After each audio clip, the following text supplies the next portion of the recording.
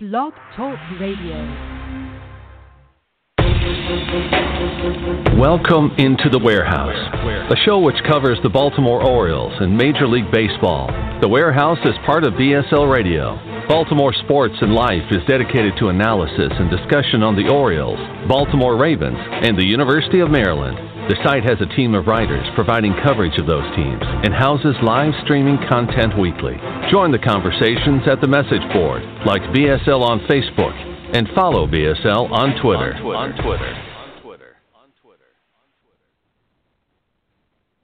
All right, back here for another episode of The Warehouse. This is episode number 6. I am your host, Brandon Warne.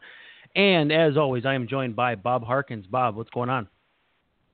Oh, not much, man. Just getting ready for another Dodgers-Cubbies matchup, day game. Love day baseball on Thursday. How about you? How's it going? Well, I'm actually very excited for that game as well. Julio Urias making his second big league start, kind of being thrown to the wolves a little bit against the Cubs, who are, by most measures, a top 5 offense. What's your thoughts of him in his second start, and what does he have to do to be successful? I think he just needs to command his pitches better. His first start, he got knocked around a little by the Mets, but he just couldn't stay on the edges of the strike zone. His stuff was great; it was moving all over the place, but there may have been a little nerves at play there. I don't know. So we'll see. Yeah, it doesn't get any easier today, like you said. Looks like he was up to 94 with the fastball, or averaging 94 with the fastball, a little bit higher than that here and there. But in 2 2/3 innings, you don't get a lot of chance to see a lot of pitches either, unless the guy's running up the pitch count. But hoping for the best, or hoping for him to be much better today, give him a more competitive game. Like I said, I am Brandon Warne, your host. We are going to be joined today by the founder of Baltimore Sports and Life, Chris Stoner. He'll be calling us here in just a couple minutes. We'll chit-chat a little bit about the Orioles, who, it's been a couple weeks, Bob, since we've been on. I had a little bit of facial procedure. It wasn't necessarily surgery, but I had facial procedure done last week, so we tabled the show for a week. Did you miss me over that week while we were gone? I cried myself to sleep every night, Brandon. I figured as much. I'm just glad you're doing better, man. I appreciate that. The Orioles have missed you. I think they were 5-7 in our absence, if my math is correct. Yeah, I got them losing 7 of 10. I know 7 of the last 10. Things have not been good, and I think it's your fault. So hopefully things will get turned around now. Well, we left them in first place. If memory serves, I think we recorded on Thursday or Friday, and they would have been either playing Seattle, or I think they might have been opening the Angels series, if I remember correctly, on that Friday. And so they won the first 2 of the Angels series and have dropped, I think 7 of the last 10, and fallen into second place. Boston has taken control of this division a little bit. I wouldn't say a lot. But what have you seen from this Orioles team over the last couple weeks since we've been on? I've seen them giving up a lot of runs, man, and the offense has pulled back a little as well. I got them during that losing 7 of the last 10. I've got them being outscored 62-42. So that's the 4.2 runs per game scored isn't bad. It's not. I think we expect a little bit more than that. But the 6.2 runs per game allowed is not tenable. And we knew the starting rotation was going to be a difficult part of this team, and it's had a rough stretch for sure. Yeah, that's not going to fly. One thing that's going to fly, though, is bringing in Chris Stoner, who is basically our boss. Chris, how we doing? Hey, guys, doing well. How about yourself? Yeah, good so far. Yeah, we're good. Appreciate you having me on. Of course, I booked myself, so I guess that's how it works. So, yeah. Well, we wanted to help you out a little. It's like the old days in wrestling where the bookers still wrestled, so they'd book themselves to get all the wins. So we'll take it. You've had some good guests. Now you're saddled with me. But, yeah, so let's Brandon, glad to hear you're over your surgery last week. Missed you, so glad to get back into it. Yeah, I'm glad to be back, too, and a little bummed out with how the Orioles have played over the last small stretch. basically you look at this team, and I guess when I diagnose where they're at, and I'm not surprised they're in the thick of things. I kind of thought that every team could be in the thick of things in the American League this year. That it hasn't been the case for the Twins, who I've been watching a lot. But the O's have basically done exactly what you'd expect them to do to be successful. Most pressing issue is rotation. Where are you guys at with the rotation right now? It's Tillman, Gaussman, and pray for rain, basically. But I think we've hit on Gaussman a number of times early on with the warehouse. We've talked repeatedly about really he's kind of the X factor for the Orioles. They need him to be closer to what his potential ceiling is. And the last few starts he hasn't been there. If he's not closer to his ceiling this year, it's really hard to imagine the Orioles having a successful rest of the year. And beyond him, you don't want to spend too much time with that, because even if he doesn't reach his ceiling, he's obviously going to be one of the Orioles' better starters. Tillman is rebounded from last year. Tillman was pretty strong consistently, over 70 starts from 2012 when he came up in the around July 2012 through the end of 14. 15 was a rough year for him. Got crushed repeatedly by the Blue Jays. Against everybody else, he was okay. This year the velocity's up a little bit for Tillman. He's added a fourth pitch, which has helped a little bit. He's a big guy, deceptive. Even when his velocity consistently is still only around 92 or so, but he gets some deception, and a lot of times hitters are missing on his fastball, which looks a little bit. I think they call it the effective velocity because his release point's a little bit further out. And the other nice thing with Tillman this year is his swinging strike rate is way up. He's getting a lot more swings and misses. But beyond them, what do you have? You got Tyler Wilson, who has exceeded my expectations, but and he has some nice pitch ability. He looks comfortable on the mound, but he's a guy that projects as a fifth starter. You have a Mike Wright who has a live arm, but questionable secondaries, questionable control, mound presence. He gets he's very demonstrative. You can see he gets kind of out of he lets up a hit or a walk, and he starts pouting on the mound. And basically, he's somebody that should be in a future bullpen, ideally. Jimenez, he's been a complete mess this year.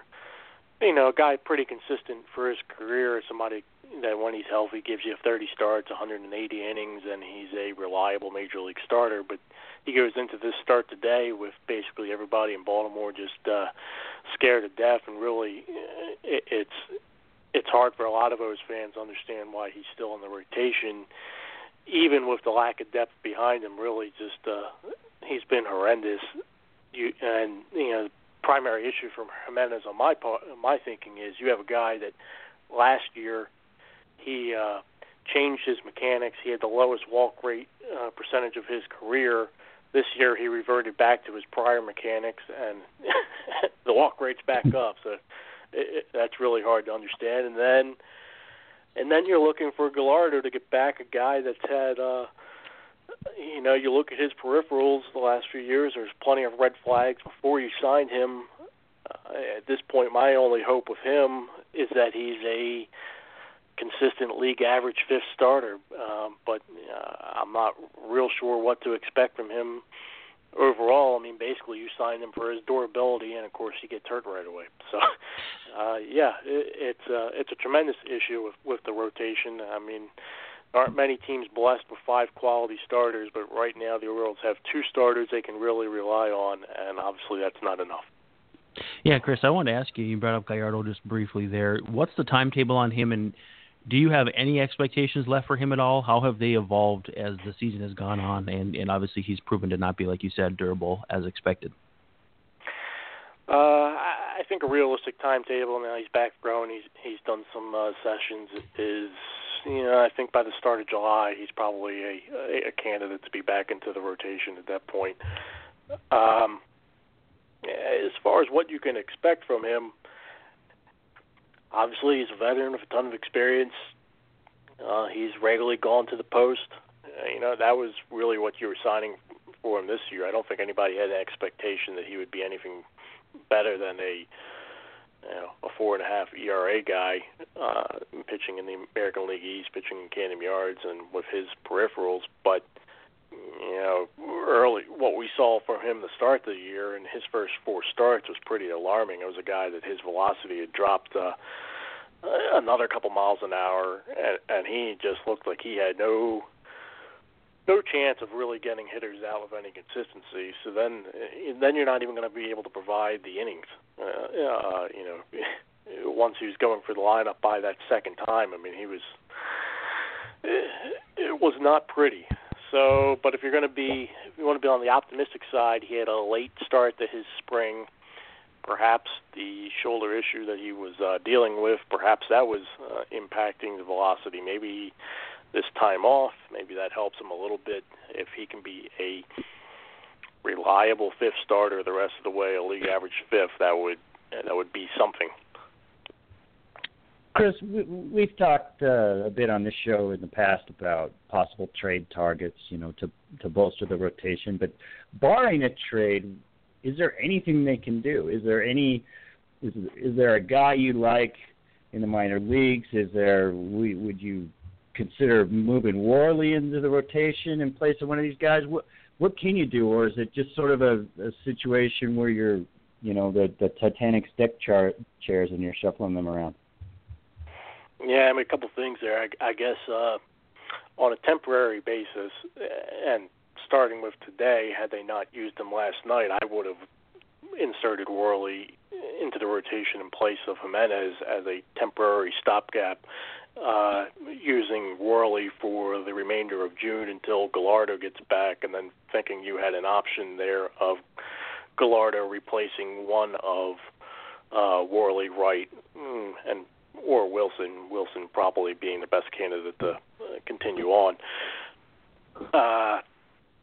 Warne was used last night, so and the Orioles had stated they had planned to give Jimenez at least another start today, so we'll see what happens there. As far as internal candidates, it's very thin, which is another reason it's a little bit irritating to look out to Chicago and see Miguel Gonzalez out there.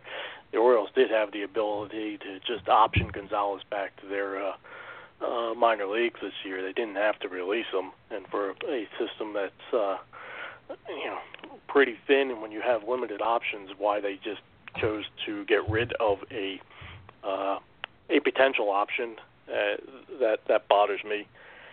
Internally, the best candidate may be Chris Lee. He's a left-hander at AA Bowie. Has some nice stuff, but what I question and his record in the Eastern League is pretty gaudy right now. But however, if you look a little bit closer at his numbers, he's just not striking out anybody. I believe it's 19 Ks in 51 innings or so. Oh. If you're not missing bats there in the Eastern League, I certainly question your ability to miss bats in the majors. That kind of, to me, you're going to have to show more at that level before you are deserving of the promotion. So then it's, all right, you got to go external to the organization to add more. So, but then the Orioles' primary issue is that they have a system that is limited right now. So how do you go and acquire other pieces externally when your system is limited? And then the only thing that I come up with is that you have to essentially go and be willing to take on a contract that is not that some other team is looking to get rid of. That's why I keep coming back to James Shields, who, even though we saw him get wrecked the other day, I think he let up 10 earned runs in his last outing. I look at the Orioles rotation. I look at what's limited. I look at the Orioles system and their inability, I think, to trade prospects to obtain a better starter, and the fact that, frankly, there just aren't that many starters that are going to be available. And somebody like Shields with an available contract, that still looks like the best bet to me. our colleague Paul Sporer, he wrote an article the other day for the site. Mm-hmm. He came up with several options. Some guys we had discussed before.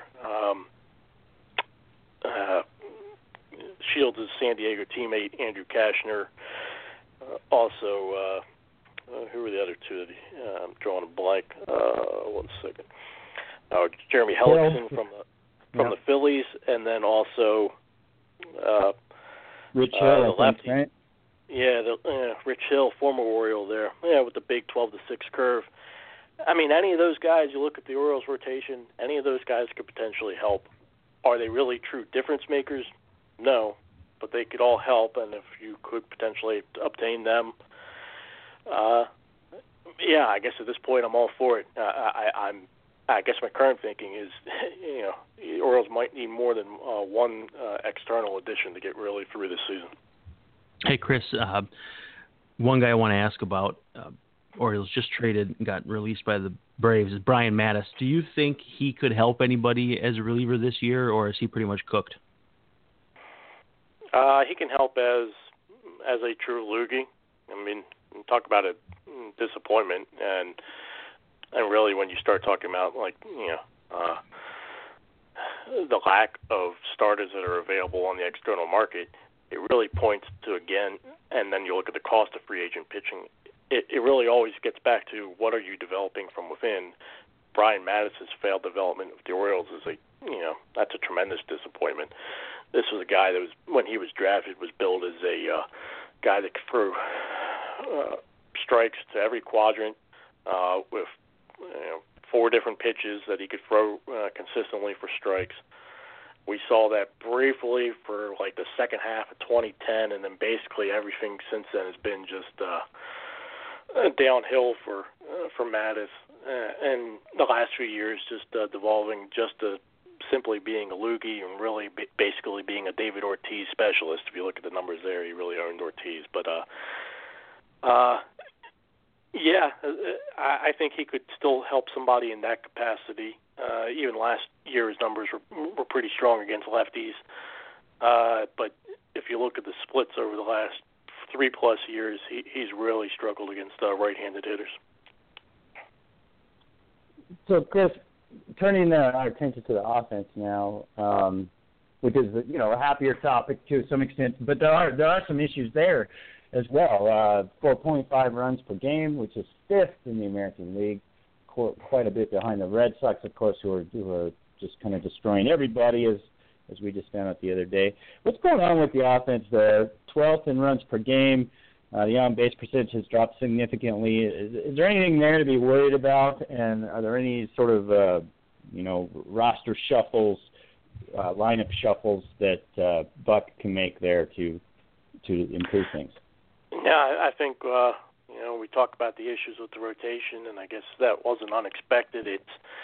But what we did expect for this team, if we're putting a blueprint together in March of how this team could contend, it's the idea of quality bullpen, quality defense, and the slugging. The slugging percentage is pretty strong. We knew they would have trouble getting people on base in the early parts of the season. Their on-base percentage looked pretty strong, but that was really being, that was kind of with some inflated batting averages more than their ability to walk and get on base in that capacity. As the season's progressing now, numbers are normalizing, the on-base percentage is dropping, and that's going to remain an issue. They have too many guys that are, you'll just look up and down the order. They're consistent. Their career numbers are just very low on base-wise, and there's no real reason to think that's going to change. The only thing they can do internally is to give a few more at-bats to Nolan Reimold, a guy that's consistently shown over his minor league and whenever he's been healthy enough to play in the major leagues that he is pretty patient at the plate.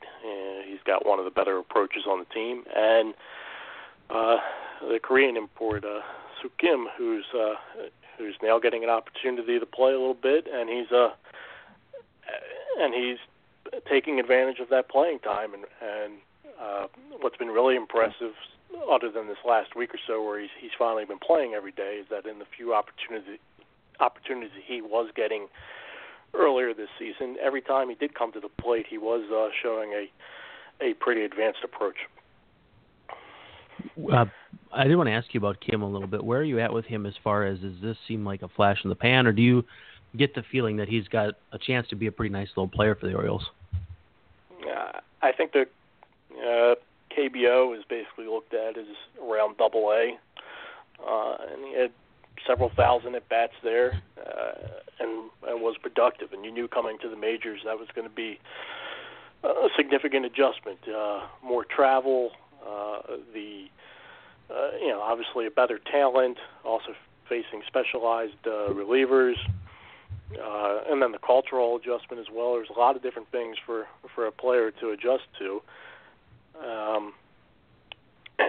Orioles manager Buck Showalter has been stating recently that Kim benefited from not playing early on, and that he was a productive student learning around him. I don't know if that's true or not. Again, every time we did see Kim in the early going, he showed a pretty advanced approach at the plate, I thought. I think his OPS right now is around 1,000. I'm going to anticipate he's not that MVP caliber player, but if I think he does have the potential to be a 750 to 800 OPS player in the field, despite his couple of green Gold Gloves. I mean, you see a guy that's he looks a little awkward out there, but he hasn't hurt him yet. And given the Orioles' overall needs for a little better plate discipline, a better approach, willingness to work counts a little bit, I think he's worth at least an extended look.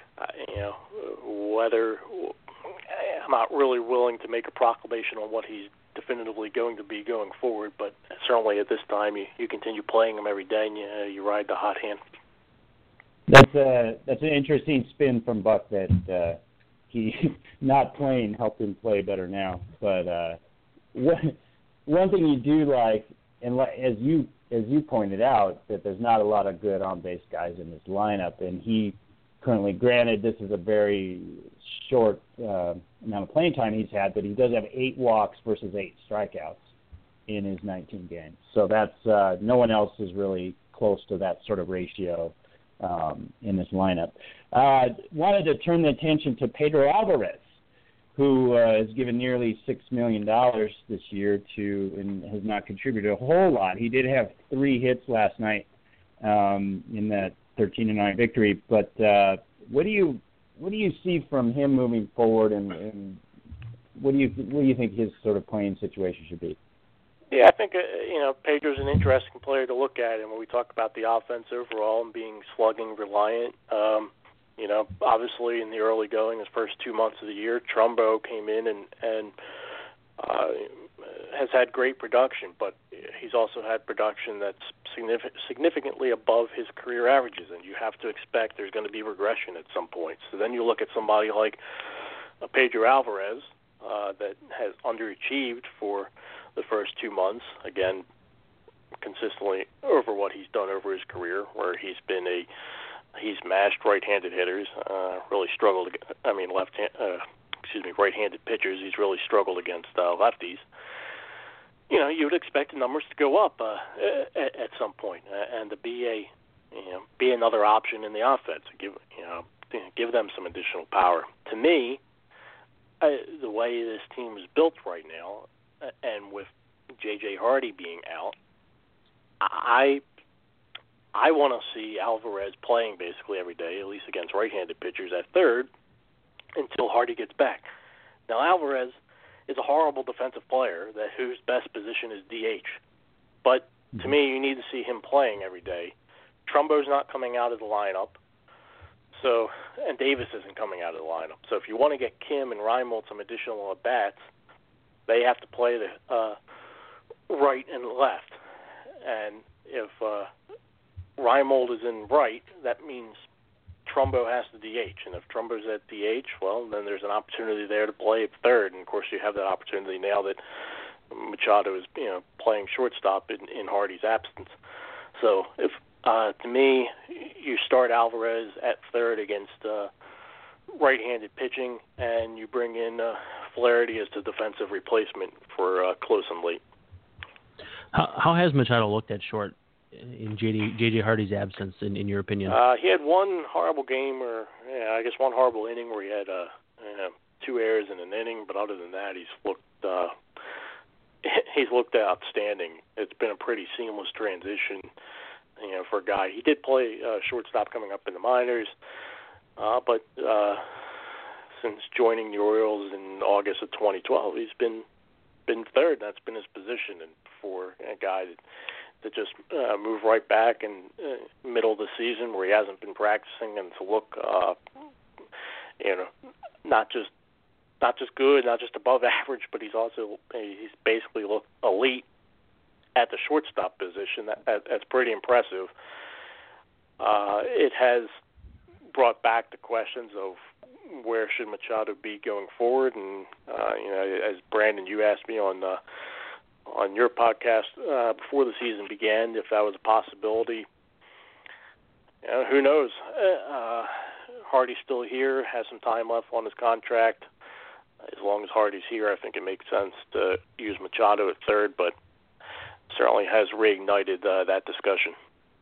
You teased a little bit that Alvarez kind of guy that could play better, and a couple guys that are struggling now are a couple of the mainstays, Chris Davis, and even Adam Jones. And you look at Adam Jones' numbers, and they're up a little bit from where he started, which is more indicative of how poorly he started. But if you were going to say he had a better May than April, it's still a sub 700 OPS, which is not vintage Adam Jones. So what's your level of concern? Davis having a decent enough offensive season on the surface, but just not up to his standards. Where are you at with these guys in terms of your evaluation now as we're closing in on like 60 games here? Yeah, my concern isn't very high with either, but the bottom line is their production isn't good enough. Jones, if you look at his numbers offensive numbers over the last 5-6 years, I mean, I don't know if anybody's more consistently the same as what Jones is year to year. If he doesn't finish somewhere between a 750 and an 800 OPS at the end of the year, I'll be very surprised. Now, you could argue that's given his overall skill set that there should be more there, but overall you'll certainly take that. He's had plenty of months, pretty much every year of his career where he's just been pretty horrific, followed by months where he's been scorching, and overall the numbers tend to balance out. We'll see. I mean, there was some talk that he was been battling a rib cage injury. He's kind of denied that, and he certainly denied it after he had the big week starting in Minnesota there that kind of jumped up his numbers a little bit, and since has struggled. But I'm going to take him in his word. He says he's healthy, that the play just hasn't been good enough. Sometimes you suck, I think is his exact words. So I'm just going to go with that and say that the play hasn't been good enough. You got to deliver more. Interesting thing of Jones the last few days is that Showalter has been leading him off. So the Orioles have somebody with a sub 300 on base percentage at the top of the order, but maybe there's something to it because the approach has been a little bit better the last few days of Jones. Maybe he's taking, understanding he needs to get on base at a higher clip. And I guess not to bury him too much, I believe his walk percentage is the highest of since 2009, I believe. With Davis, also similar to Jones in the fact that, I mean, it's a guy that when he's cold, he just can't hit anything, and when he's hot, he hits everything. And then, you will just go, he's somebody that can, greatly carry a team for 2-3 weeks, and then when he's not hitting anything, he just is a black hole in the lineup. I would expect his end numbers to, I think he'll finish somewhere between an 850 and a 900 OPS. Right now, I believe, going in the last night before he had 4 walks, he had dropped under 800. But overall, I would expect his numbers to pick up again. But there's positives and negatives there. The negative is that the production hasn't been good enough between the two of them. The positive is that you would expect more from them going forward, and that's a reason to believe the offense should improve.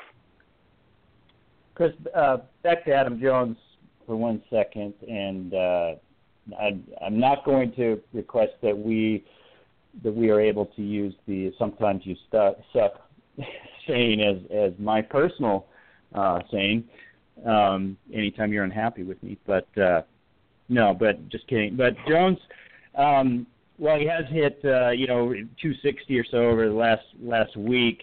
His slugging is still down, and that's the thing that's really stood out to me amongst all the other things. He's a 304 slugging over the last week. It's at 365 currently, which is his lowest since his rookie season. And you mentioned that there's been some talk of that the ribcage injury might still be bothering him. Do you think there's something to that? That he's not able to hit the ball with the same authority he has in the past? Yeah, I don't know. I mean, Brandon can testify being out there in Minnesota. Orioles came through and Jones was struggling mightily, and then all of a sudden, over those couple of days, he starts hitting everything. A couple of long home runs. And, then he says he's asked about it. He's asked if he's been dealing with injuries or soreness, and I imagine all players that play pretty much every day have numerous issues that they don't regularly talk about. Maybe they do exist. Maybe he doesn't want to use it as a crutch. But I'm just going to take him at his word of he's healthy enough to play. So then it ultimately is, well, your production isn't good enough. So you have to raise the bar. The Orioles, simply the way they're built, they're going to have to mash their way the rest, over the next 2/3 of the season. And if he isn't at his career averages, that's a tremendous detriment to the Orioles. I mean, there's just no way around it. Chris, there was an expectation that this team would be very strong defensively, and it seems as though defensive metrics, the jury's kind of out. High in defensive efficiency by UZR and some of the other stuff don't appreciate their efforts. Where are you on this defense, and where are they headed? I think that the defensive efficiency numbers, to me, it's kind of the way you should look at the Orioles right now. They convert a high amount of balls in play into outs. If you look at the zone rating and the defensive runs saved, the numbers are pretty ugly overall. Some of those numbers, it's a lot of noise this early in the season. Even over a full season of games, sometimes you're told that those numbers can be. There's only so much you can glean from it, but just going off of what we've seen for those numbers and kind of the eyeball test, the infield defense is very good. We can go around the diamond quickly. Waiter's solid behind the plate. I think Joseph is better. Joseph's just going on the DL with that testicular injury. I feel bad for him. I think every man does. Davis, he's not Mark Grace, Keith Hernandez, Palmeiro at first, but he's above average around the bag. He's definitely he has some decent range. He's an above average first baseman.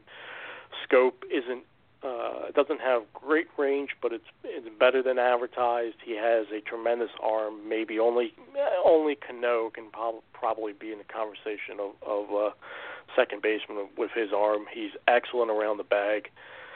When healthy, Hardy last year was still excellent at shortstop. This year, the numbers were again extremely strong for him prior to him going out. I think J.J. Hardy, as long as he's healthy, will always be a quality glove man. Machado, at short, at third, he's excellent. With Hardy out and with Machado at short, I mean, right now, again, they're regularly kind of going with Flaherty at third. Flaherty's certainly a solid defensive third baseman. The corner outfielders have been the primary issue with the Orioles defensively. Rickard he was advertised as being an above-average defensive outfielder the first few weeks of the year. He really kind of struggled in left before showing some improvement as he was getting regular time out there. I think in the minors he played more in right and center than he ever had in left. The range was improving. His arm isn't great, but he's got above-average speed, and the metrics, which currently show him to be a horrible outfielder, I think, are flawed. I don't know if he'll be the above-average guy he was advertised as, but I think he's certainly average. Kim, we talked about him. Trumbo, he's playing right field. He's a DH. He does have a decent arm. And Reimold is a very good athlete who hustles and runs exceptionally well. He doesn't get great jumps on balls. So then you're left with Jones in center field. And really, we talked about the consistency of his offensive numbers. The interesting thing, if you really look at his numbers over the years, is that he came up regarded as an extremely strong defensive outfielder. Metrics were pretty supportive of that early in his career. Then he had about 5 straight years where, by zone rating and defensive runs saved, he was below average, only to see that reversed over the 14 and 15 seasons, which most people have credited to positional adjustment. This year, I think he's trending as slightly below average, but he's maybe not worthy of the accolades he received and Gold Gloves he had early in his career, but he's an above average, average to above average center fielder with a plus arm.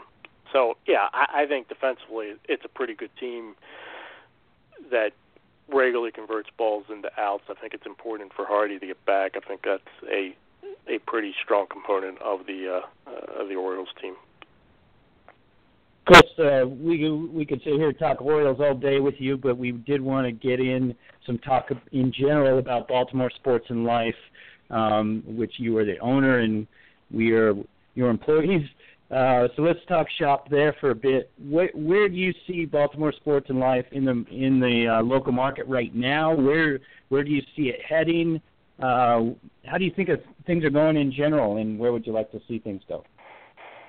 I think a great positive is having guys like you as part of the site. I mean, you both were highly accomplished, and being able to have you as contributors to the site it's exciting for us. I wish we could make more people aware of that fact. I think that's the primary issue that we have. If you look at our internal analytics, the people that come to the site, that find the site, they come back. Our reach isn't large enough at this point. We haven't been able to get a saturation point of awareness. But I think we have an excellent team of contributors, not just with our covering the Orioles, but also the Baltimore Ravens and University of Maryland, basketball and football. And as far as where we are as a site, I think we've, just to give you some background, we've previously been named Baltimore's best blog. We've won the pro sports category by readers of the Baltimore Sun. For us, it was how can we go from that level to being a more direct competitor to the local sports media leaders. And we've banged on a lot of doors over the last few years, looking for a larger investment to really further address the issues that we do have, and to have us take that next step to being on more equal footing to some of the local leaders. Consistent feedback that we got was that our plan made sense. People could see where it could be some level of profitability, but our scalability was too low. They could invest in us, or they could invest in a biotech with a chance for a major payday. So understanding where we are, for me, the site right now is continuing to find quality content, continue to put that out, continue to kick the can down the road a little bit, trying to increase our awareness and make more, get more people to come to the site, be active posters, find and share our content, and then for me, it's can I, I'm looking at different ways that I can try and find the investment that we need, and I'm going to continue this on for probably the rest of my life in some form or the other.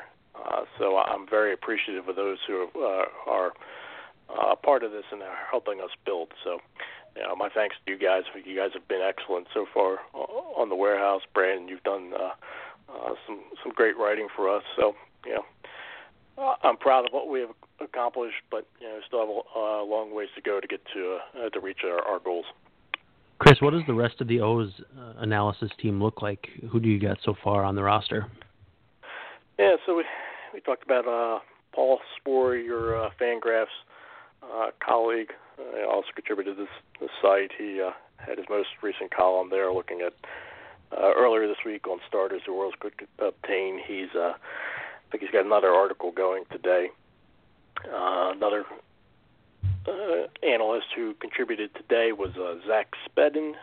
He previously worked in the Washington Nationals organization. He's doing mostly minor league coverage for us. Does the Orioles minor league podcast, The Verge, with us. His colleague there is Reggie Yinger. Reggie has recently taken some time off from the site as he was going through the unfortunate loss of his mother recently, about a month ago, but so we wish the best to him, but he is returning to the site soon. Reggie had spent the last 5 years working in the Orioles player development department. He's also, in addition to contributing to us right now, he's doing some work for Baseball Prospectus and 2080 Baseball. And then our other main guy there would be Rob Shields, who has probably got, I don't know how many posts he's up to now on the site, probably around 50,000 posts at the board. Very consistently active poster, somebody that I've been personal friends with for 20 years. Hasn't done a lot of writing outside the site, but I think his writing would hold up well anywhere. Certainly highly knowledgeable about the Orioles, but I think we have a pretty strong team there of guys, and then having Bob, obviously you're not writing for the site, but having your experience with NBC Sports at Hardball Talks, the site that I always have respected, and having you contribute to the warehouse and having your additional knowledge is available to the site, I think that's a pretty big coup for us as well. Chris. Made me blush. So now you got me flustered. No, I'm happy to be here. It's great to be a part of this, and working with Brandon has been wonderful as well. Talking about media in general and sports media, I feel like things have just been changing so rapidly over the last few years and continue to do so. Chris, how do you, and Brandon too, both of you guys, how do you guys get your sports coverage and kind of what sites do you like? What types of coverage do you like? Hey, go ahead, Brandon. Are we talking specifically Orioles or just kind of broadly? Because broadly, I like, obviously, Fangraphs, some kind of biased perspective. So I like a lot of more of the statistically based stuff. But locally, I keep up with, I might butcher the name, is it Rock Kubatko? Yeah, you got it right there, Masson. Yeah, I was, with the question, I think national makes sense. And I'm the same way, Brandon. I look at all the analytical sites, Fangraphs and BP and 2080 Baseball, Beyond the Box Score, Hardball Times, and then the sites, Grantland before their demise, and I guess now the Ringer, we'll be looking at them. I really like Sports on Earth. I like their overall, how they attack content. And then, of course, larger national sites, CBS and then NBC and Fox, and I guess there's ESPN as well. Although I have to say, my while I do have a few people I'm particularly fond of at ESPN. Dan Szymborski's already been on the show, and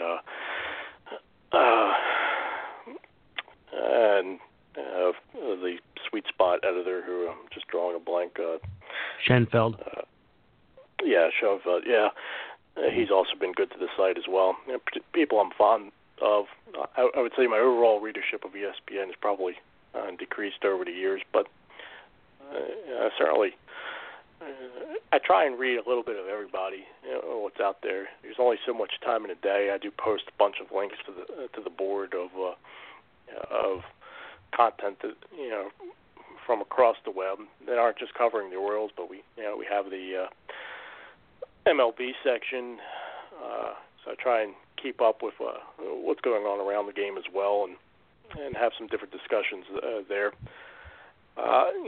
Bob, you can speak about hardball talk better than anybody, I'm sure. You spent a lot of time there. I always liked what hardball talk did with the, not everything has to be War and Peace. Kind of some shorter takes and looking across the game.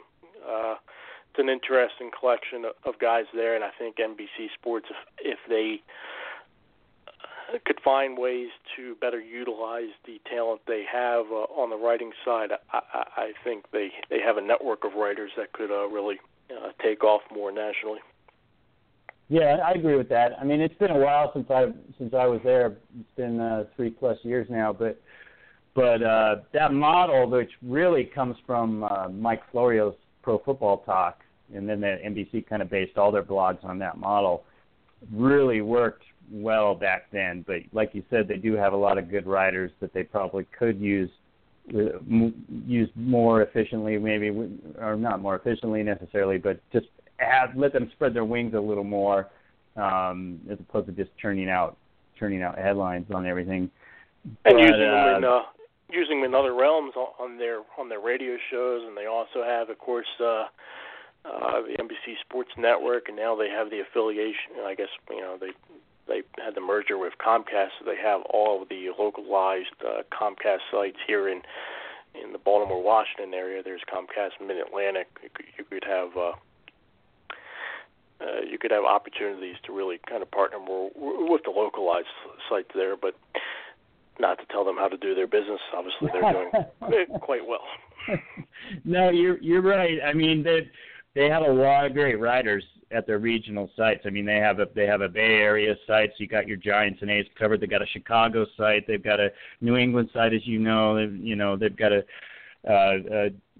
Mid-Atlantic site, as you know, in New England as well. But they've got a lot of great boots on the ground out there covering all their teams, and they probably could use that a little bit more efficiently than they do. But going back to the idea of how the overall media is changed and continues to change quickly, how has that impacted the two of you over the time that you guys have been writing professionally?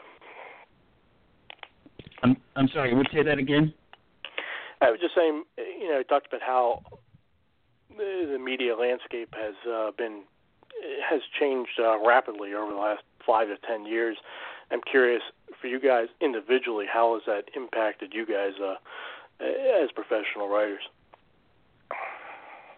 Go ahead, Bob. Wow, that's a huge question. I mean, in a way, it's changed the types of jobs that are out there.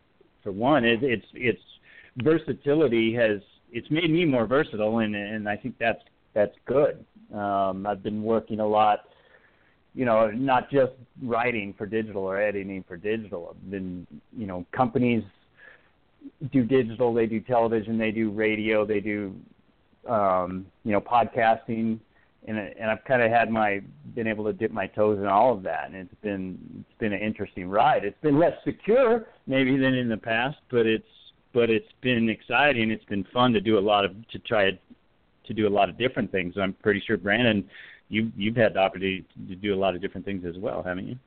Yeah, I think it makes career paths a little less clear. You have to work harder and do the work of more people than maybe 10 or 15 years ago to find your way towards whatever career path you want to go down. And the problem is, you get a little bit worried about specializing and then that job not existing by the time you get to the point where you actually deserve it.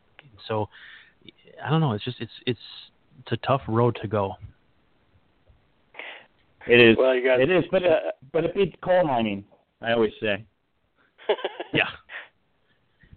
Well, Chris, really appreciate having you on. Is there anything that we missed that you wanted to get to before we let you go? No, you guys let me rattle on long enough. Again, my thanks to both of you being part of the site. I think you guys have, again, been excellent additions, been great work. I look forward to seeing it progress.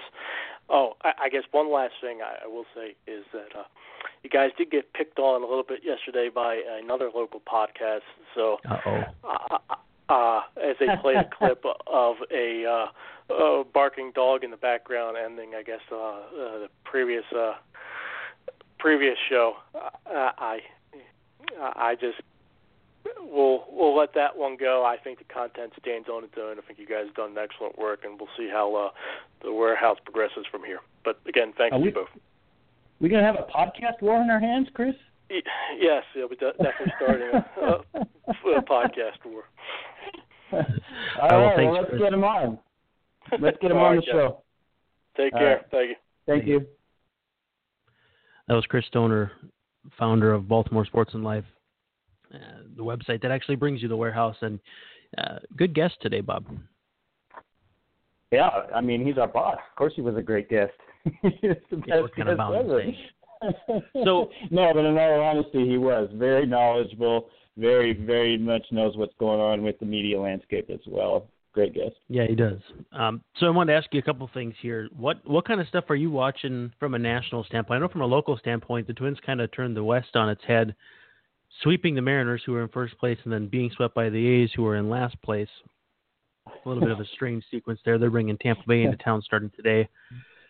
Keep an eye on the Cubs, who I believe are dominating All-Star voting, not surprisingly, and the Royals, who are also dominating All-Star voting for some reason for another year. They're back in first place against the fading White Sox and a couple other teams that are struggling to stay above 500. But what kind of things are you watching on the national scope?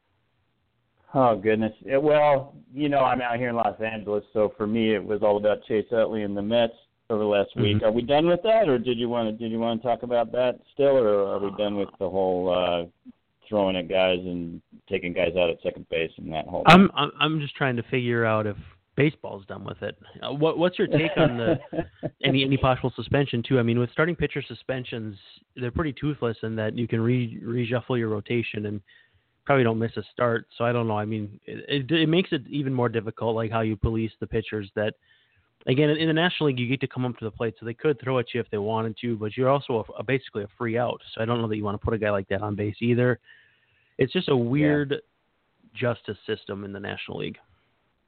It seems like what the big issue to me, what they have to figure out is who do they want policing this stuff? Do they want the players policing themselves? Because that's fine if you want that, but it's going to lead to more beanball battles and more brawls. Because the players don't police themselves very well. Every time you think you're policing it, somebody's going to get upset on the other side, and then it just continues. So do you want that, which is the old school way, which is fine, whatever, or you want the umpires policing it, where you get a situation where Syndergaard gets thrown out of the game without a warning, and then the Mets fans are all upset about it. So you kind of got to figure out they're inconsistent right now, is what they're doing. Matt Bush didn't even get thrown out, right, when he threw at Jose Bautista. So they've got to figure out what they're going to do there moving forward and find some consistency so that the players know what to do in these situations. Because right now it's all over the map. I don't really have a problem with Thor getting thrown out though, because if the intent is there, the warning is kind of toothless because what's done is already done, and so. I don't know. I mean, whatever. It's not up to me, but I think that it doesn't bother me that he was thrown out without a warning. Does it bother you? No, I agree with you. I was surprised he got thrown out, but I mean, everybody knew it was on purpose. So when you throw at a guy on purpose, the umpire has the discretionary power to throw you out, and so that's what happened. So I was surprised, but I didn't have an issue with it. But I think the players have issues with it because then they they don't know what the ground rules are when they go into these things. If the ground rules are that you throw behind a guy who everyone knows you're going to throw at, is that you get thrown out, well, then knowing that moving forward, they know not to do that. But the problem is they don't know what they can get away with and what they can't get away with at this point.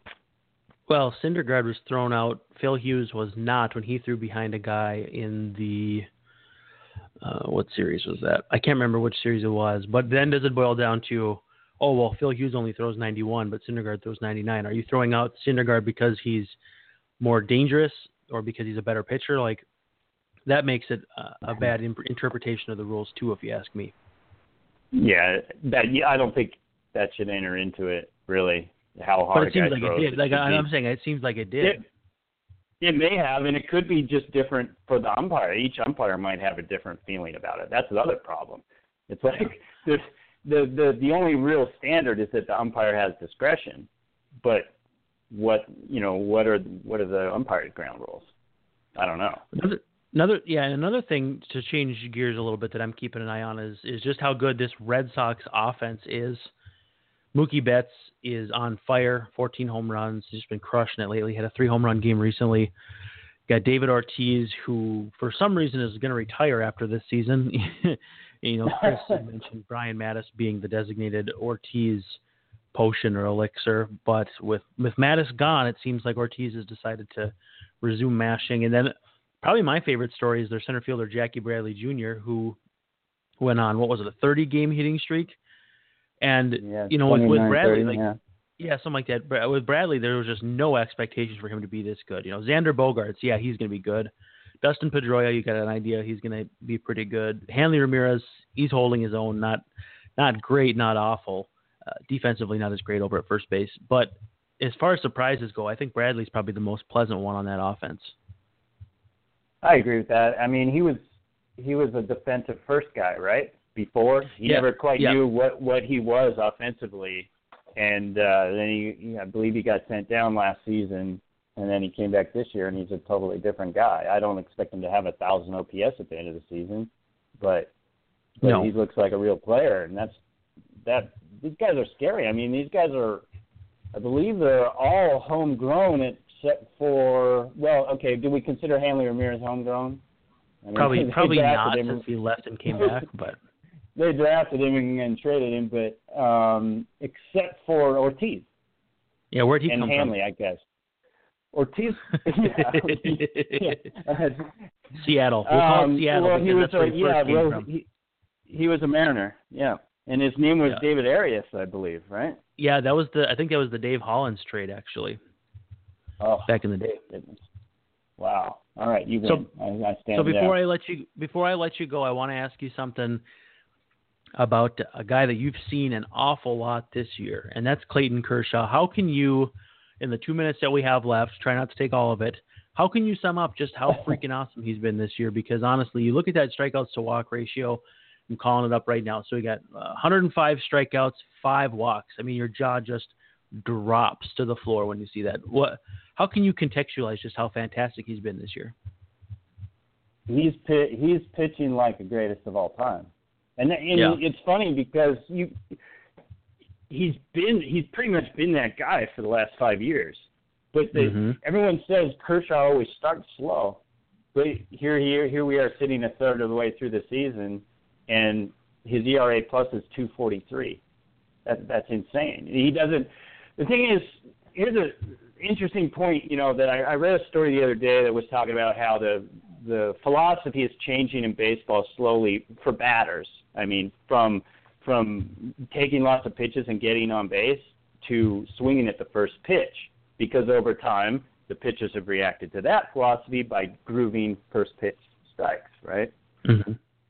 Kershaw grooves first pitch strikes and still gets everybody out. That's all he does. All he does is throw strikes, and guys still can't hit him.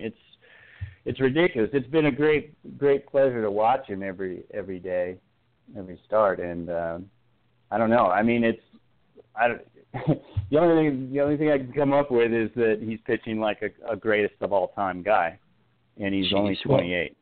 Well, that's all the time we've got today. Take good care of Casey Fiend out there for us. You've been listening to episode 6 of The Warehouse.